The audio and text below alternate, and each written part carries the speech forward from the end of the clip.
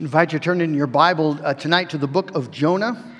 The book of Jonah, we're going to read chapter 1, verses 1 through 16, and tonight looking at verses 4 through 16 under the title of The Accidental Missionary. Jonah chapter 1.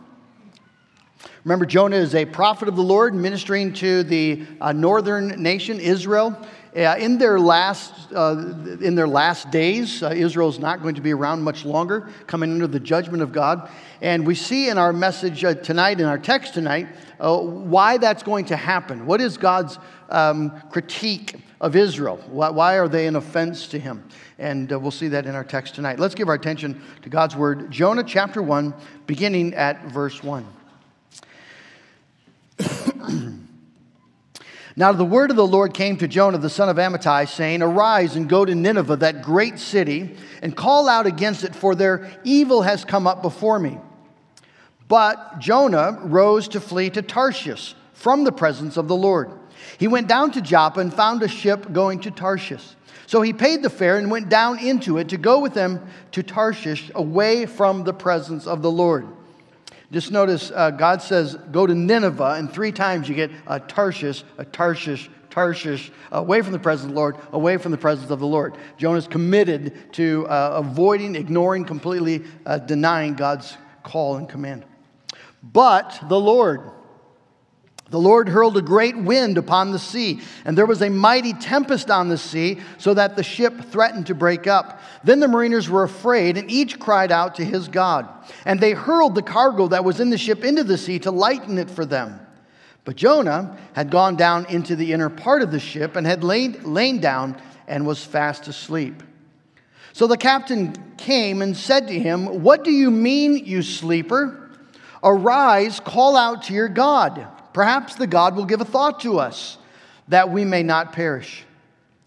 And they said to one another, Come, let us cast lots, that we may know on whose account this evil has come upon us. So they cast lots, and the lot fell on Jonah.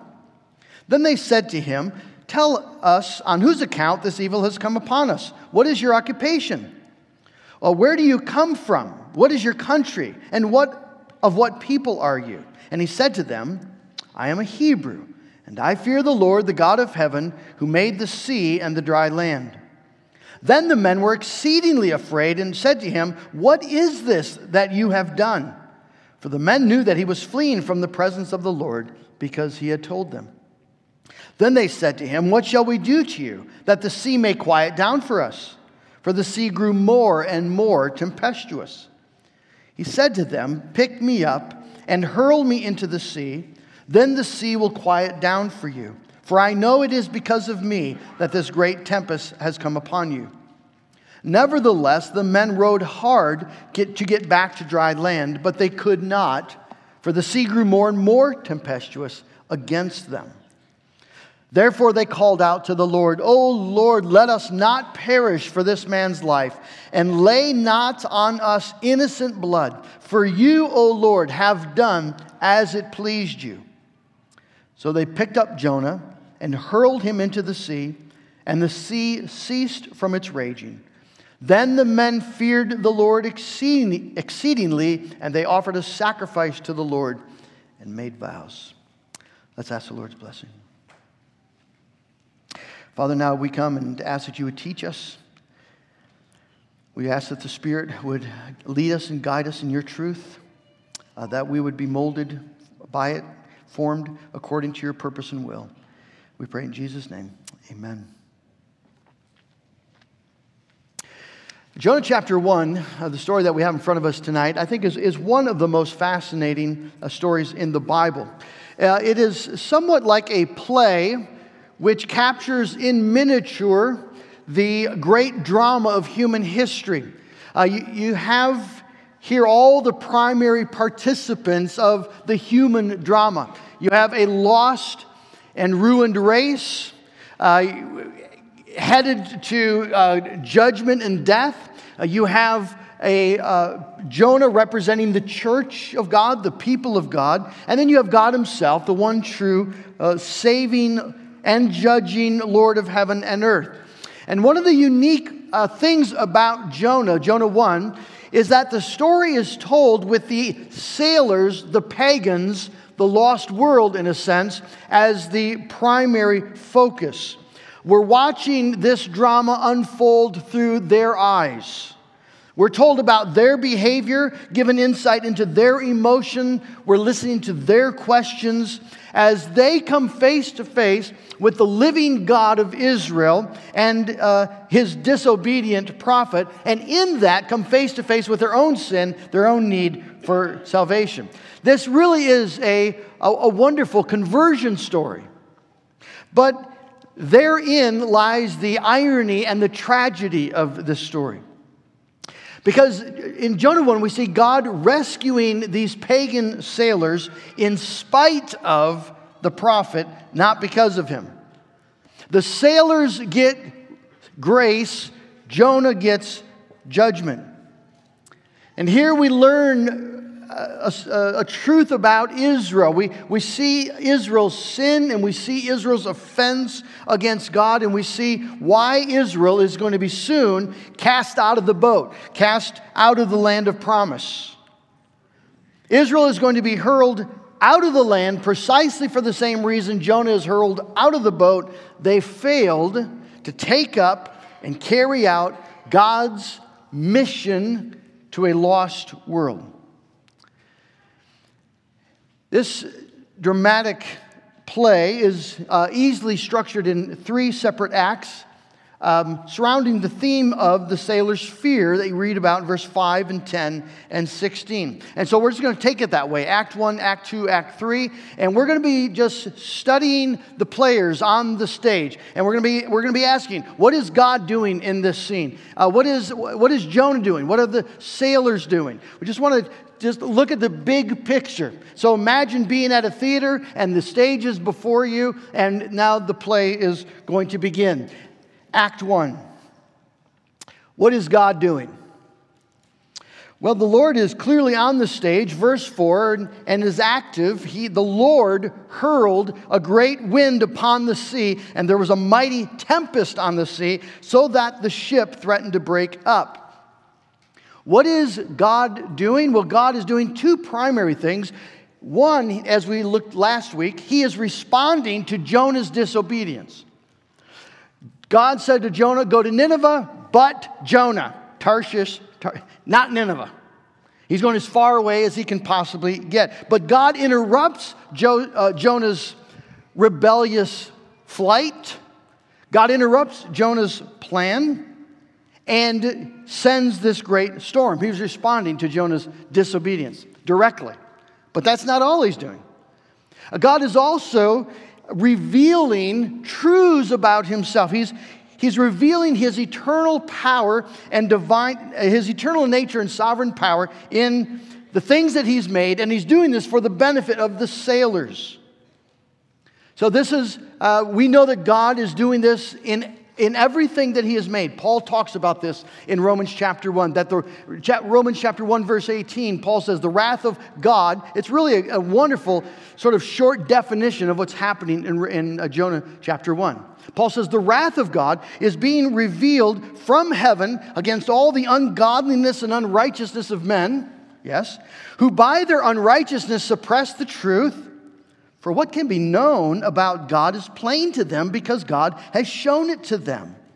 For his invisible attributes, namely his eternal power and divine nature, have been clearly perceived ever since the creation of the world in the things that have been made. And so this storm is not just God intersecting a wicked prophet. This is God revealing the truth about himself to these wicked sailors. The text tells us that this storm is directly the work of God, as all storms are. We tend to think that there's the natural world, and every once in a while God will intersect the natural world with supernatural events. Well, that's somewhat true, and yet we know that all that is called natural is the work of God. Psalm 148 verse 7, praise the Lord from the earth, you great sea creatures and all deeps, fire and hail, snow and mist, stormy winds fulfilling his word. All stormy winds fulfill the word of God. And this one is no exception. So that's what God is doing. He's revealing himself as the great true God. His eternal power, his eternal nature and divine power are being magnificently put on display. Well, what are the sailors doing? The sailors they're just being the world. These men are a wonderful depiction of the world at large. Sailors would sort of make their way to the harbors and the boats, and they would come from all parts of the world. You'd pick up this guy from this country and this guy from that faraway country over there. And so you have men from far-flung countries and cultures, religions. Notice each man is crying out to his own God because they don't share the same God. They're from all over the world. So here is the world. But they're all Gentiles, all pagans of the purest sort. They're all wicked men. Sailors were notoriously wicked. And they're about to come face to face with the living God. And so the first thing that we read about the sailors is they were afraid. Verse 5, they're in the middle of the storm. They were afraid, and each cried out to his own God. Notice they were not afraid when they left the harbor, were they? These were skilled, experienced sailors. And when they left the harbor, they were very confident, very, very content. Their boat was their world, and they were very sure that their skill was sufficient to keep their world safe. It's exactly like the world of wicked men today. The world of human men and women. Very confident that we have the necessary equipment, ability to provide for ourselves, to protect ourselves, to manage our world for our benefit. And political parties vie, but both of them basically saying the same thing. We know how to do this. We are capable. We can fix what's wrong with the world. That's what they promise you on the campaign trail. But when judgment comes, when God shows up in his wrath, all that confidence is revealed as absolute nonsense, utter folly. These skilled and capable men suddenly find themselves utterly helpless in the storm of God's judgment. And their ship, their world, literally begins to fall apart. The Bible says that's exactly what's going to happen to this world. When Jesus Christ returns, men are going to realize that they are helpless to save themselves. And we realize all the time, we just don't want to admit it, we don't know how to run this thing. Why is the world the way it is? And the answer is because we are the way that we are. And we live in a world of judgment. And we can't fix the judgment. We can't resolve the problem. Not in our strength. And these men now in the face of death, well, they're terrified and they're willing to do anything to live. And so they begin throwing everything overboard. They hurled the cargo that was in the ship into the sea to lighten it for them. This cargo, of course, it's their life. It's their business. It's their retirement account, right? It's everything that they own. But Jesus says, what does it profit a man to gain the whole world and lose his own soul? What will a man give for his own soul? The value of a life is priceless. And so they're willing to throw it all away in order to preserve their life. But it's not enough. Of course, it never is. You can't save yourself with your money. You can't, right? Shall I offer the firstborn of my body for the sin of my soul? Is that sufficient? No, it's not. You can't make it right. And they recognize, you see, their helplessness. They recognize their inability, and so they begin to cry out to their own God. They are most likely not highly religious men, but in the crisis of their soul, and as they face death, they cry out to their gods. There's a profound sadness to this. If you just think about the world that we live in, depicted by these men so perfectly, people made in the image of God, about to die, perish forever under the judgment of God. And they have no idea whatsoever where to find help. They cried out to the gods that their parents told them about, gods that do not exist, gods that cannot save. Why do they cry out to those gods? And the answer is because they don't know the true God. They've not been told of the true God. How will they know unless someone preaches to them? How will they believe in him whom they've never heard? That's what Paul asks in Romans 10. They've been brought up in spiritual darkness. This is all they know. No one's ever told them how to escape the wrath and judgment of God by fleeing to the grace of God revealed in his Son. It's just so desperately sad. And so they face eternal death with no hope. And it's that makes you see Jonah's actions so incredibly appalling. What is Jonah doing? Jonah had gone down into the inner part of the ship and had laid down and was fast asleep. And so in this great crisis of God revealing his divine nature and expressing his judgment against sin, and wicked men crying out for help and willing to do anything, desperate to be saved, in that great crisis, the man of God is fast asleep in the ship. It's a devastating critique, rebuke of Jonah and Israel. Jonah's priorities are not God's priorities, rescuing, saving men. Jonah's priorities are not the priorities of these men, trying to help them in any way. He's not concerned about these men. They're Gentile dogs. Jonah is an Israelite man. He has been ignoring Gentiles like this all of his life. He does not have a concern for them. He sees them maybe every day, but no concern. No sense of any responsibility to them. His priority is to get some rest. And it's going quite well. He's fast asleep. Just like Israel, the people of God, living in a world that was perishing all around them, a world of men and women who are under the judgment of God. But Israel has no concern for them, though they have a call from God to be a light to the Gentiles. That God placed them in the middle of that wicked pagan world so that they could shine the light of the glory of God and call men to believe and trust in him and be saved. But that was not Israel's priority. Israel's priority was for themselves. And so they're fast asleep in a dying world. And I think it's so true so often for the church today. Do you have any idea how many unbelieving lost people you see a day? Does it ever strike you they're lost? Does it ever just hit you that this person is just like you, made in the image of God, but has no hope and very possibly has never, ever heard the gospel? Or are we just fast asleep, doing our thing, living our life, taking care of what matters to us? There's a rebuke here for us. And it comes from the pagan. He goes down and he sees Jonah sleeping. And he says, "What do you mean, you sleeper?" And the point is, man, what is wrong with you? There's got to be some fundamental flaw in your being that allows you to sleep while we are perishing.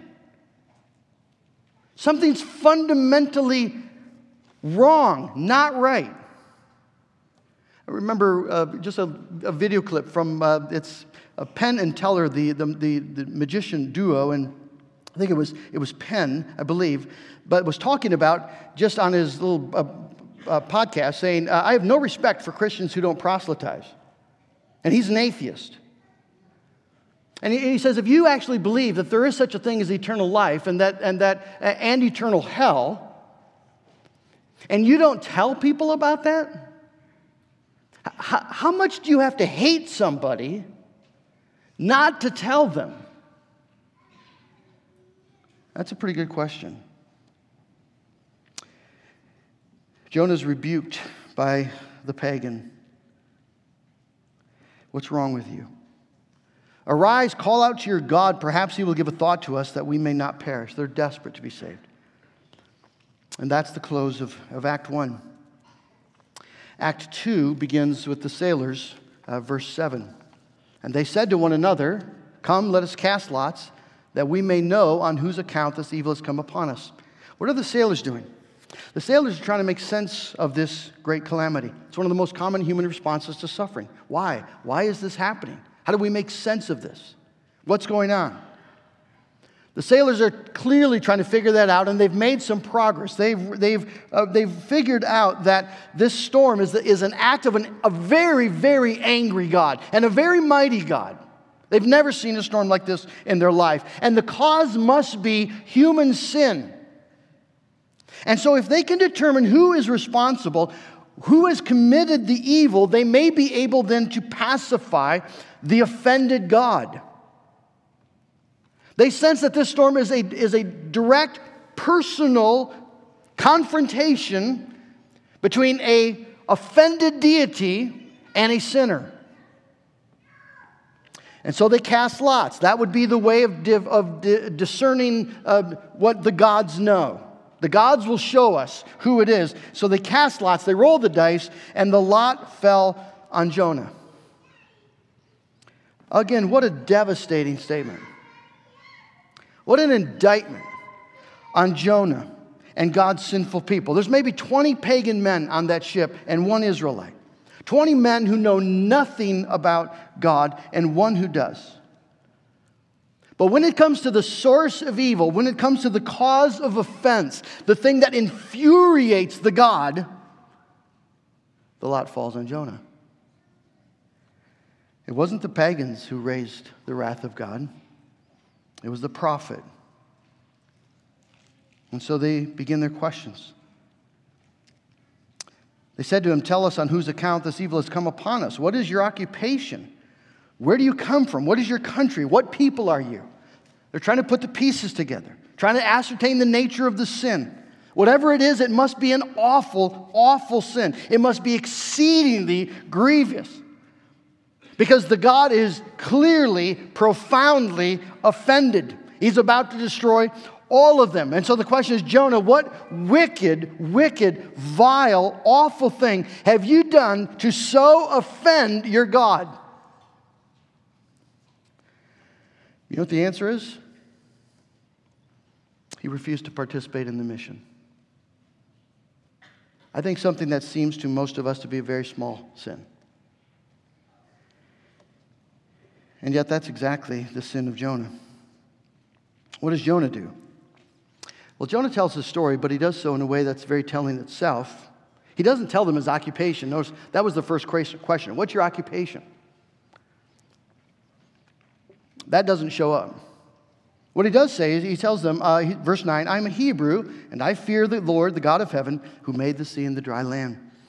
In the original language, the Hebrew, the word Hebrew is the first word. It puts it, shows the importance of this. So Jonah says, "Hebrew I am."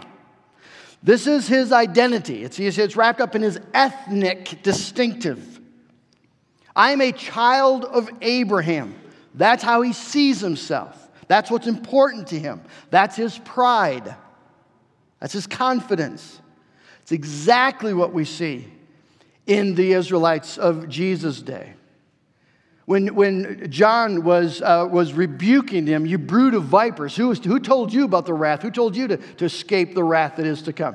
And he says, don't even begin to tell me that you're children of Abraham. Don't even start. God can raise up children from Abraham from these stones. Because that's what they would always say. God has no quarrel with us. God cannot have a quarrel with us. We're Abraham's children. Jesus says, if you were Abraham's children, you would do what Abraham did, namely believe. But because you do not believe, you show that you're children actually of the devil. But that's how Jonah starts. I'm a Hebrew. I'm a child of Abraham.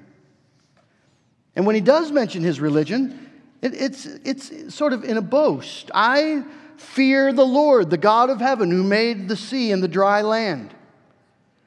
You see, this is the great sin of Israel. They boasted in their faith instead of sharing it. Their faith was their pride. They believed in the right God, the true God, not like the Gentile dogs out there. They believe in the God who made the heavens and the earth. Jonah says, I believe in the God who made the sea, very relevant at that moment, and the dry land, which is everyone was hoping to get to. And of course, it's true. Jonah does believe in that God. And God is the God of heaven, and he did make the sea, and he did make the dry land. But the profession is a lie. Not concerning God, but concerning Jonah. He says, I fear the Lord. No, he doesn't. No, that's patently clear in the story. If there's anything true about Jonah, he does not fear the Lord. The Lord said, go to Nineveh. Jonah said, get lost. You see, God's complaint against Israel is exactly this. These people profess me with their mouth, but their hearts are far from me. There's all sorts of people who will boast of their profession, their reformed distinctives. They have the right theology. They believe in the 5 points of Calvinism. They could maybe recite them to you. They have a clear understanding of the Scriptures. They believe their confession of faith. They believe the right things about God. But the faith becomes a source of pride. A source of pride that causes us to look down on lost people instead of humbly speaking the gospel to them. And it's offensive to lost people. If you would ask the common person, what do you think of Dutch Reformed Christians in West Michigan, or just Christians in general? There are going to be many, many lost people who have a very small view, very dim view. Particularly, I think of Reformed Christians. They're proud. They're self-righteous. They're self-centered. This is the great sin of Jonah. It's the great sin of Israel. It's possibly the great sin of harvest. What is God doing? Well, God is revealing Jonah's sin and Israel's sin before the whole world, before the watching world. The lot falls to Jonah because God directed the lot to fall there. This is the divine finger of God pointing directly at Jonah and saying, you're the man. You're the man. The wicked man. The offending man. As much as this book is a revelation of the missionary heart of God, you see, it's also a revelation of the missionary failure of Jonah and of Israel and God's just anger because of it. And so the scene closes with the heightened terror of the men, verse 10. Then the men were exceedingly afraid and said to him, what is it this that you have done? For the men knew that he was fleeing from the presence of the Lord because he told them. And so these men, understanding that now he's a Hebrew, and he has just told his God to get lost, they're stunned. What in the world have you done? What were you thinking? This is the God who brought Israel out of Egypt, the mightiest nation in the world, and they didn't lift a finger. He did it all with these devastating plagues, even bringing them through the Red Sea and drowning Pharaoh's entire army. You don't mess with this God. Jonah, do you have any sense of what you've done? Do you have any sense of the danger you've put yourself in? You see, these men are gripped with fear of the wrath of God in light of the reality of sin. This is no little thing. Death is imminent, and the death is directly because a holy God has been highly offended because of personal sin.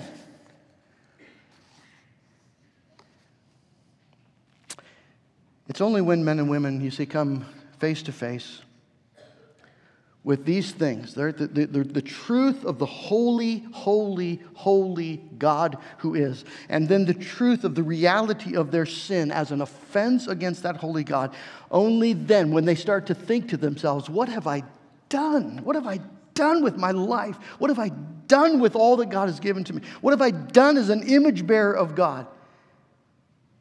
Then they start to ask the question in earnest, what must I do to be saved?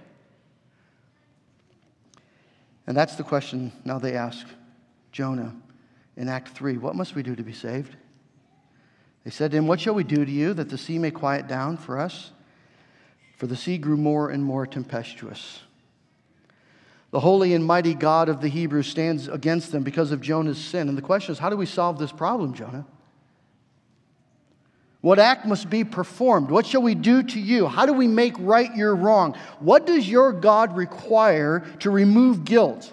What does your God require to turn away wrath? How could we be reconciled to your holy God? It's a perfect question. But the answer stuns them. He said to them, pick me up and hurl me into the sea, and then the sea will quiet down for you. Jonah knows the answer to the question. He knows this storm is an expression of God's wrath for his sin. He tells them, this storm is here because of me. And he knows from his Bible that that divine wrath can only be satisfied and only turned away through the satisfying of justice. The wages of sin have to be paid. They have to be paid. They will be paid. And the wages of sin is death. And so Jonah says to them, kill me. He has no idea of a fish. Throw me overboard. Throw me into the sea of judgment. In Old Testament language, the Israelites, when they would think of the judgment of God and death, they would think of the sea and Sheol, which is down in the depths of the sea. That's Jonah says, throw me there. The only way these men can be saved, their only hope, is if there is a sacrifice that propitiates, that turns away the wrath of God. There's no other hope. Jonah knows this is true. He's seen sacrifices 1,000 times. God's clear, revealed will that it is only a bloody death and atoning sacrifice that can turn away the wrath of God. And so Jonah says, you need to kill me. Throw me overboard, and you'll have peace. And we can tell the sailors were shocked because they don't do it. Nevertheless, the men rowed hard to get back to the dry land, but they could not, for the sea grew more and more tempestuous. The wrath just continues to build. You see, they start to row because it doesn't seem possible that there's no other way. That there's no other way to solve this problem. And they recommit themselves to doing everything they can to rescue themselves. It is precisely the picture of our world. Right here we are in this boat. Men from every nation, all different religions, all hoping to find some way to solve the human problem of sin. Some way to escape the just penalty of death. Some way to be rescued, but by our efforts. And we will try mightily. People literally give their firstborn children to death in an attempt to save their soul. Or people will trust in science. That's going to be the answer. There has to be some way other than what God has shown us in the Scripture, which is a crucified Savior, a propitiatory sacrifice. But there's no other way. It's impossible. They could not. The sea grew more and more tempestuous against them. There is simply no way. The human condition is that we live in a world under judgment because of Adam's sin and because of our sin, and there is no fix except this fix. And therefore they called out to the Lord. O Lord, let us not perish for this man's life, and lay not on us innocent blood, for you, O Lord, have done as it pleased you. And so they picked up Jonah and hurled him into the sea, and the sea ceased from its raging. The language of the text, there's some debate about this, but I think it's abundantly clear that the language of the text shows these men coming to faith. There's several things you could point out. They called out to the Lord. That is biblical language. That's what believers do. The Lord here that's the covenant name Yahweh, the name that God's covenant name, the name that believers claim. They called out to the Lord. That's what Christians do. That's what faith does. And they've cast all their hope on the Lord. They've abandoned finally hope in anything else. And they're concerned not to sin. They've seen what God does with sin. And so they say, lay not on us innocent blood. Well, Jonah's not innocent, right? He's guilty, but he's guilty in relation to God, not in relation to them. And so they're concerned to take his life. But you, O Lord, have done as it pleased you. That phrase only shows up 3 times in the Old Testament. That God does as he pleases. And in every time, it is an expression of the true nature of God as God in contrast to all pagan gods. For instance, Psalm 115, verses 3 and 4. Our God is in the heavens. He does all that he pleases. Their gods are idols of silver and gold, the work of human hands. And so these men are coming to a cognition and a belief in God as the sovereign God of heaven and earth. And they find grace through the sacrifice. They picked up Jonah and they hurled him into the sea. And the sacrifice was effective. We're told the sea ceased from its raging. The wind was stilled. The sunshine broke through. The sea became glass. The Lord of the land and sea was reconciled to these men. So what was God doing? Well, God is illustrating the core truths of the gospel, isn't he? That the vilest sinners can be saved, but only in one way, and that's through the death of another. And the glory of the gospel is exactly here, that as it has pleased you. Do you know what it pleased the Lord to do?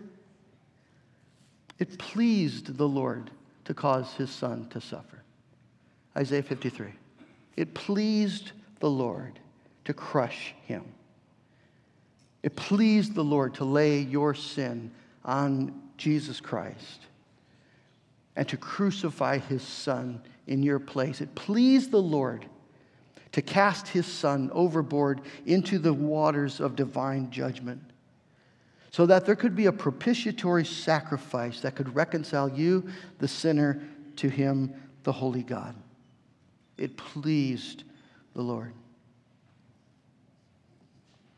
God is revealing the gospel. Paul says in Romans 3, verse 25, that God put forward his son as a propitiation by his blood to be received by faith.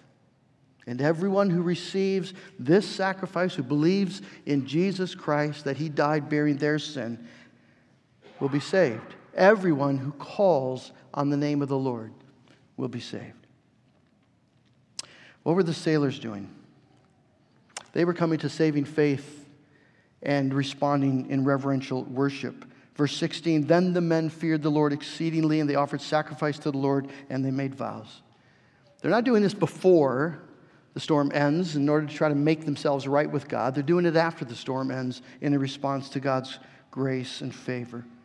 They feared the Lord exceedingly. This is the fear of holy reverence and awe mingled with the deep joy and delight that this God is God, truly God, and this God is willing to be pacified through sacrifice. We can be reconciled with this God. What was Jonah doing? Jonah was sinking beneath the waves of divine judgment, just like what would soon happen with Israel.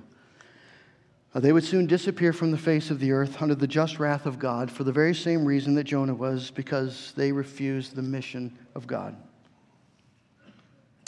Note the great irony, the incredible irony of the story.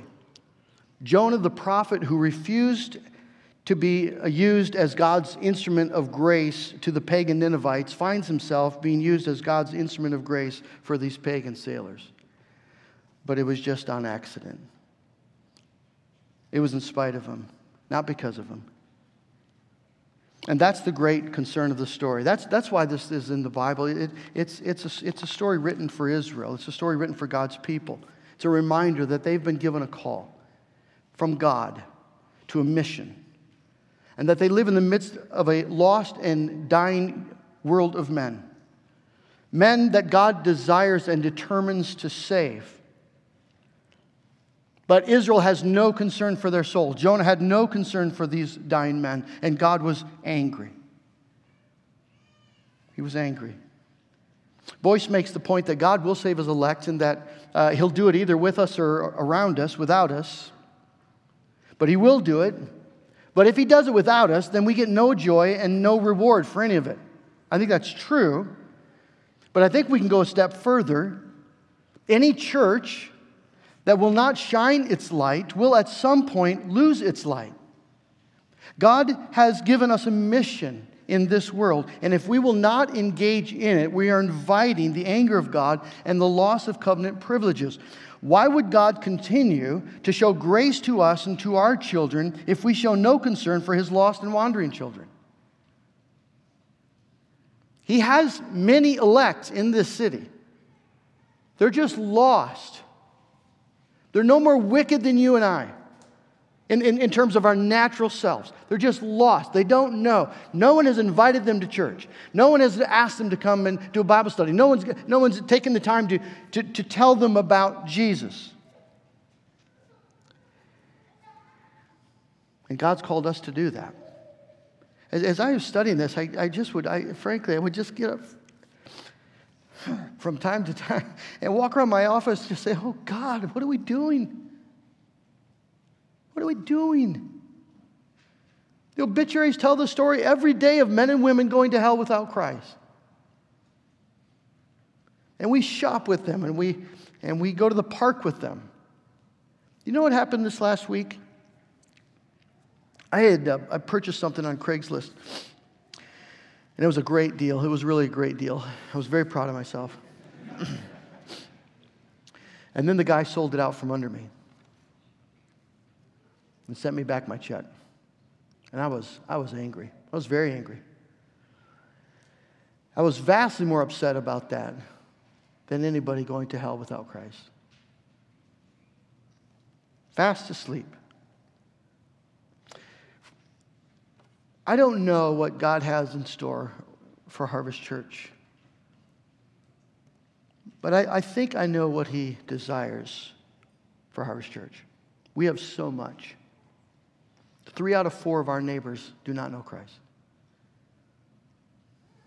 Is this not God's call for us to get serious about evangelism, about engagement with our community, about talking to people about Jesus, inviting them to church,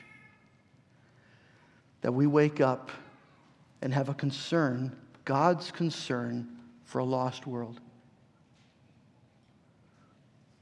I'm convinced this is God's word to us. We're going to be talking about staffing, and we're talking about it now. We're praying about what do we need. I just have to tell you, I'd love for us to spend money on someone who can help us learn how to reach out to a lost world and push us and encourage us, lead us in that. All I know is I don't know how we can continue to receive the gospel week after week and delight in the gospel week after week and have no concern for people who need to know it. God has provided a great salvation through the sacrifice of one man, Jesus. He died sinking beneath the wave of divine judgment so that you and I could be set free. The sacrifice was sufficient. The sea is calmed. God's justice is satisfied. And now we get to go and share the story. And so let's pray that God gives us the grace to do it. Amen.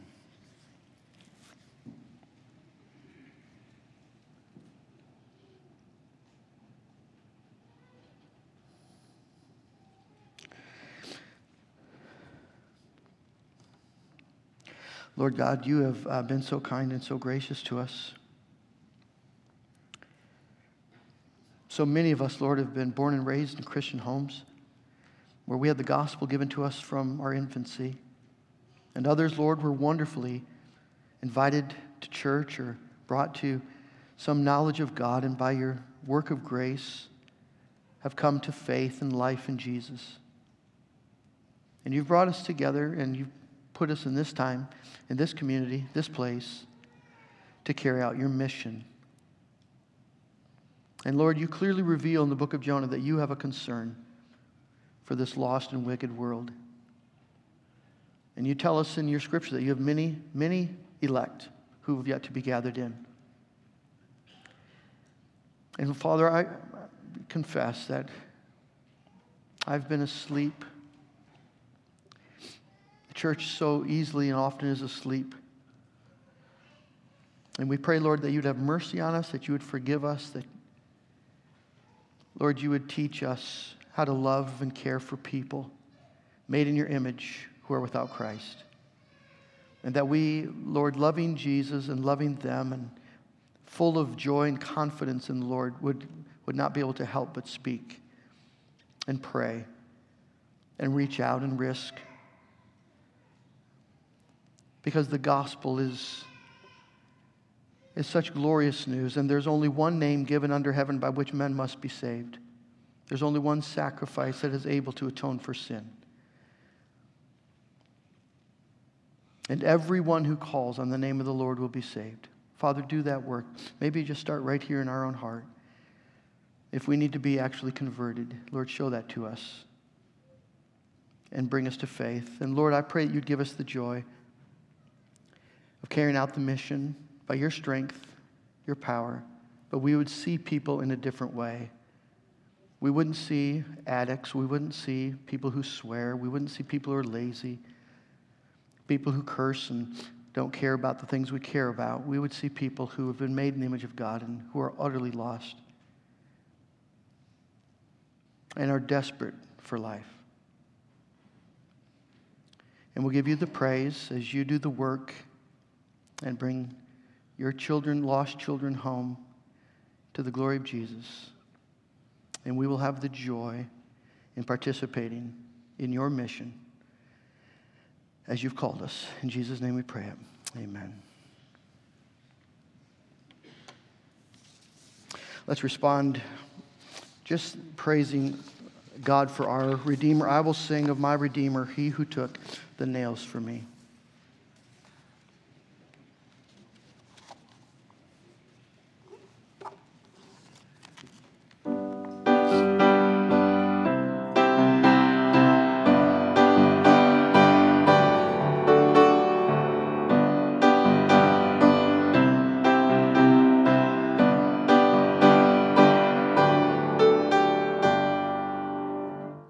I will sing of my Redeemer.